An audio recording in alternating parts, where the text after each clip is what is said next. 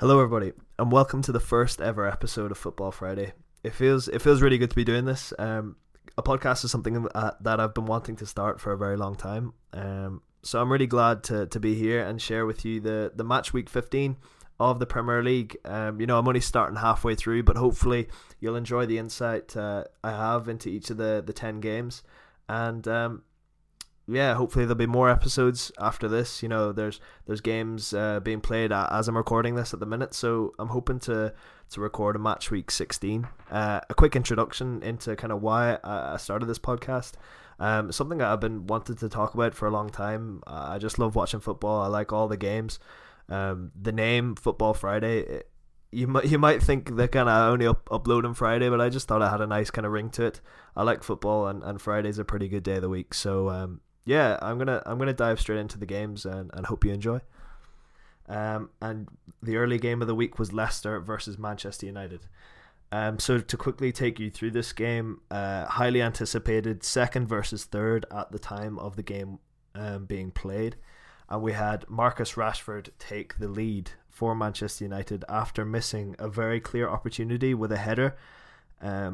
Or very early on in the second minute, I think it was, Rashford missed an absolute sitter. Not known for his heading, but as a top level forward in the Premier League, you'd expect that to go in. Bruno Fernandes again getting in on the assist, managed to just stretch and ensure Rashford had the easy finish then to put it past Kasper Schmeichel. Following this, Harvey Barnes scored a great goal with his left foot. Fantastic finish. You could say maybe from a Manchester United point of view, not closed down quick enough by Scott McTominay. However, it was Bruno Fernandes that lost the ball on the edge of the box. So I think on that one it was a culpable team blame. Following that, again towards the end of the game, Edinson Cavani coming off the bench, and we all know how much of an impact he makes in the games these days for Manchester United. A lot of people kind of doubted him at first, but I think he's proven to be a very, very important player for Ole Gunnar Solskjaer. And he came on and got the assist for Bruno Fernandes, who again seems to continually come up with the goods. And that was in the 82nd minute, at a point where the game really did look done and dusted, only for Jamie Vardy to get in on the act towards the end after a cross from Ayoze Perez, where Vardy simply peeled off his man and put it in the back of the net. I think it did go down as an Axel Tuanzebe own goal, but it just proves the quality that Jamie Vardy has. He was quiet all game, but at the end he came in big. So the points were shared at that game at the King Power Stadium, should I say? But Manchester United and Leicester, it was a very even game overall, and I feel like both teams will feel that it was a fair result, the draw. That was the first game of the match week 15.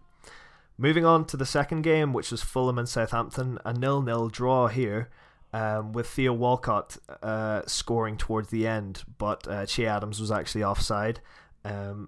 So the points were shared again in the Fulham and Southampton game. Danny Ings was out for that game again after being injured in the last game. A big loss for Southampton as the forward pairing of Che Adams and Ings seem to have complemented each other well, but they just couldn't seem to find the goal, apart from the Walcott goal obviously, which was offside. Fulham again still struggling down at the bottom of the table. Scott Parker looks like he's getting a lot of time. The owners are very patient with him. We can't say the same with West Brom, who have recently replaced Slaven Bilic with Sam Allardyce, and you can clearly see their intentions with that appointment. But again, Fulham struggling, and Southampton seem to be getting a lot of consistency under Ralph Hasenhüttl.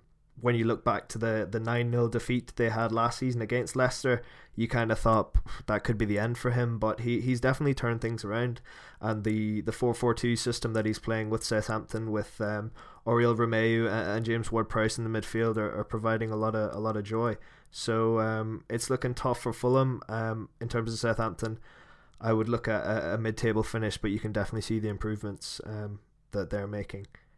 On to the third game, we had Aston Villa versus Crystal Palace. Now, Bertrand Traore took the lead for Villa with a very good early goal. Following this, Tyrone Mings seemed to be tussling with Wilfried Zaha a lot of the game, The first tussle providing a yellow card for Mings. Shortly after another tussle with Zaha, it resulted in a red card for Mings after 2 yellows. Ollie Watkins looked like a threat all game, with Courtney House actually getting in on the goal after a Watkins header hitting the crossbar and House following it in for the second for Villa. Towards the end then, El Ghazi hit an absolute stunner into the top corner to settle the points for Villa. And as well as that, I'd like to mention the one of the Grealish passes to Ollie Watkins, which was an absolutely fantastic pass. You know, Grealish, when he doesn't score or assist, he's still heavily involved with the games and the outcome of Villa's overall result. But the pass was unbelievable. If you haven't seen it, definitely check it out. Basically, Grealish just kind of coming in off the left and Watkins making a kind of diverted run in the opposite direction, and Grealish barely even looks at him and manages to slide him in, only for Watkins to hit the post. So three goals for Villa and 3 points.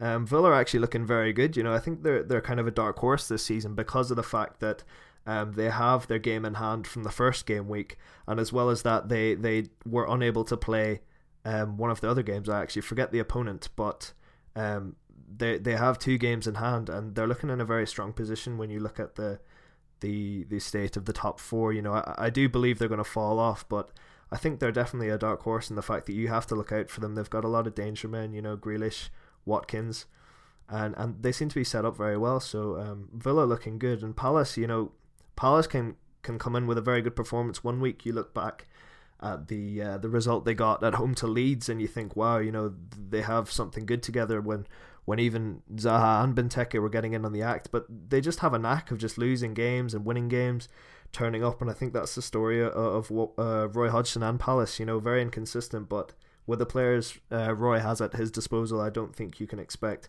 an awful lot more.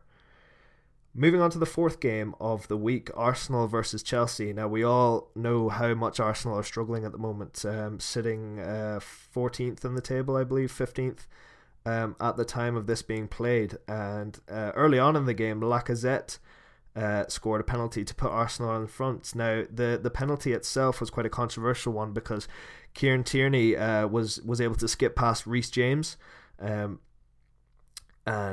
as he was moving into the box, he moved back into James, thus feeling contact and going down.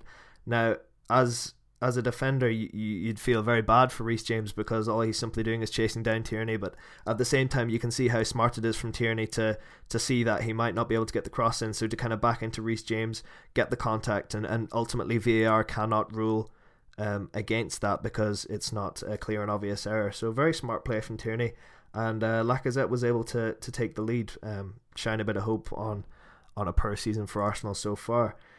Following this, we had a free kick from the edge of the box, and Granit Xhaka stepped up, and it was an absolute stunner into the top right corner. You know, Granit Xhaka's been under a lot of scrutiny, having been sent off in the last game. A lot of disciplinary issues, you know, going on at Arsenal. I think Xhaka is one of the ones that is mainly culpable, but in this game especially, he stepped up big time, and I think he just has it in him. He has his rash moments, but he also has his good games, and I think that's simply the story of Granit Xhaka's career at Arsenal.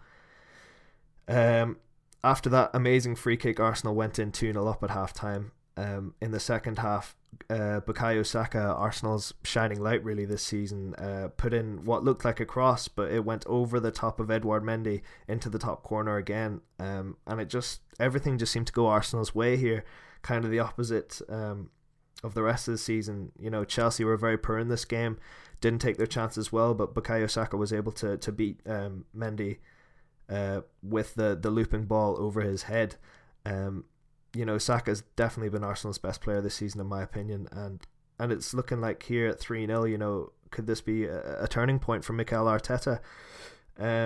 Tammy Abraham then chested in a consolation goal, which didn't really mean much for Chelsea in the end. You know, Chelsea they have it in them again. That they've lost 4 games now this season when you include that result against Arsenal. And when you kind of look at it, you think, how is Lampard kind of not under much more pressure than he actually is? Maybe it's the English media, the media bias. It's hard to know, but with all the players at Lampard's disposal, You look at Timo Werner, who's not been firing. Kai Havertz, again, not been firing either. It's difficult to see why Chelsea are playing the way they are, but I think the next few games will define Chelsea's season. At the time I'm recording this, they've got Aston Villa today, so it'll be interesting to see how they get on there. But again, I feel Lampard could be under pressure if Chelsea don't seem to sort themselves out. Moving on to match 6 of game week 15, we've got Man City against Newcastle. It was interesting to see how Manchester City would line up with no Jesus and Walker.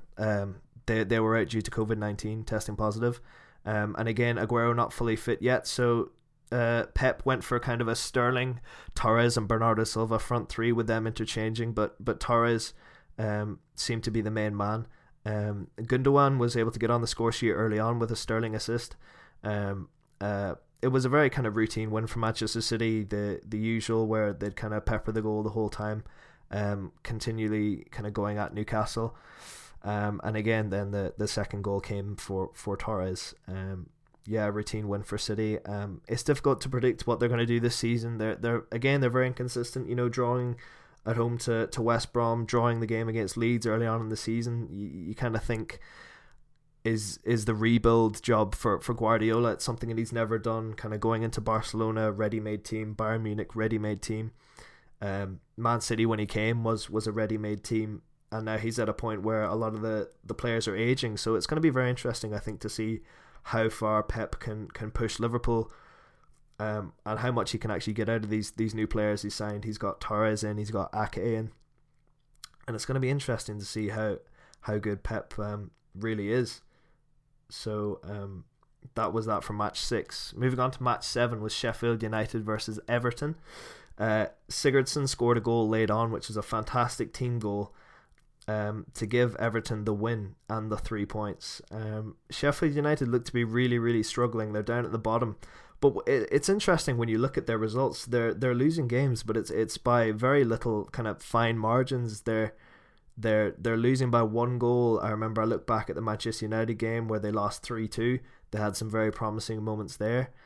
And they just can't seem to find the back of the net, really. When you look at the signings they've made, they have Ryan Brewster, who they signed from Liverpool, 25 million. To me, that was a very strange signing. And they've got a lot of strikers at the club. They've got McBurney, McGoldrick.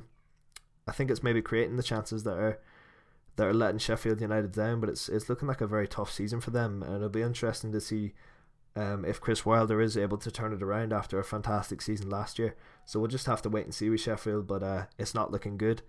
As for Everton, they're looking very strong, even with James Rodriguez out injured. They've had kind of small niggly injuries, but they seem to be able to come up with the goods when they can.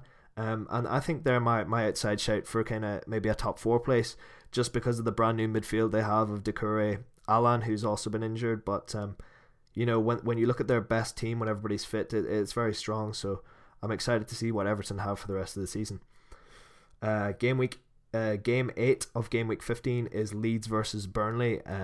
Leeds were able to come away with a 1-0 win in that game, but it didn't tell the whole tale of the game at all.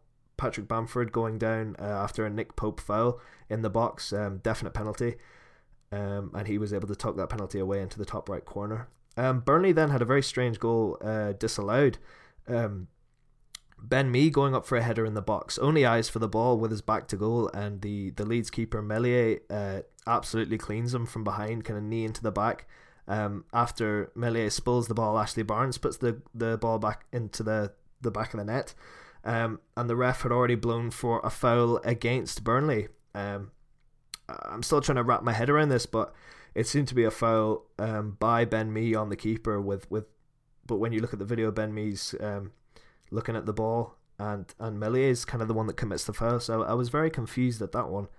VAR, I think, unable to intervene because of the fact that the whistle was blown before the ball was in the back of the net. But again, you could see how unhappy Sean Dyche was at the end of the game, questioning the physicality of the Premier League with a lot of the penalties being given for soft fouls. And yet, when the Leeds United keeper was taking out Ben Mee with his knee, he got nothing. So you can see how Sean Dyche and Burnley feel hard done by, but Leeds coming away with the 3 points there. The ninth game was Liverpool versus West Brom, where Sadio Mane got off to a great start with where he volleyed home Joel Matip's cross. Liverpool again looking on top all game, but only for an Ajayi header towards the game, which is a fantastic finish into the far corner. It was a real snatch and grab from Sam Allardyce. Big Sam has a tendency to get the points when he's appointed. Joel Matip going off injured kind of halfway through the game as well. Another injury to Liverpool's injury list, but hopefully they can continue to get on well.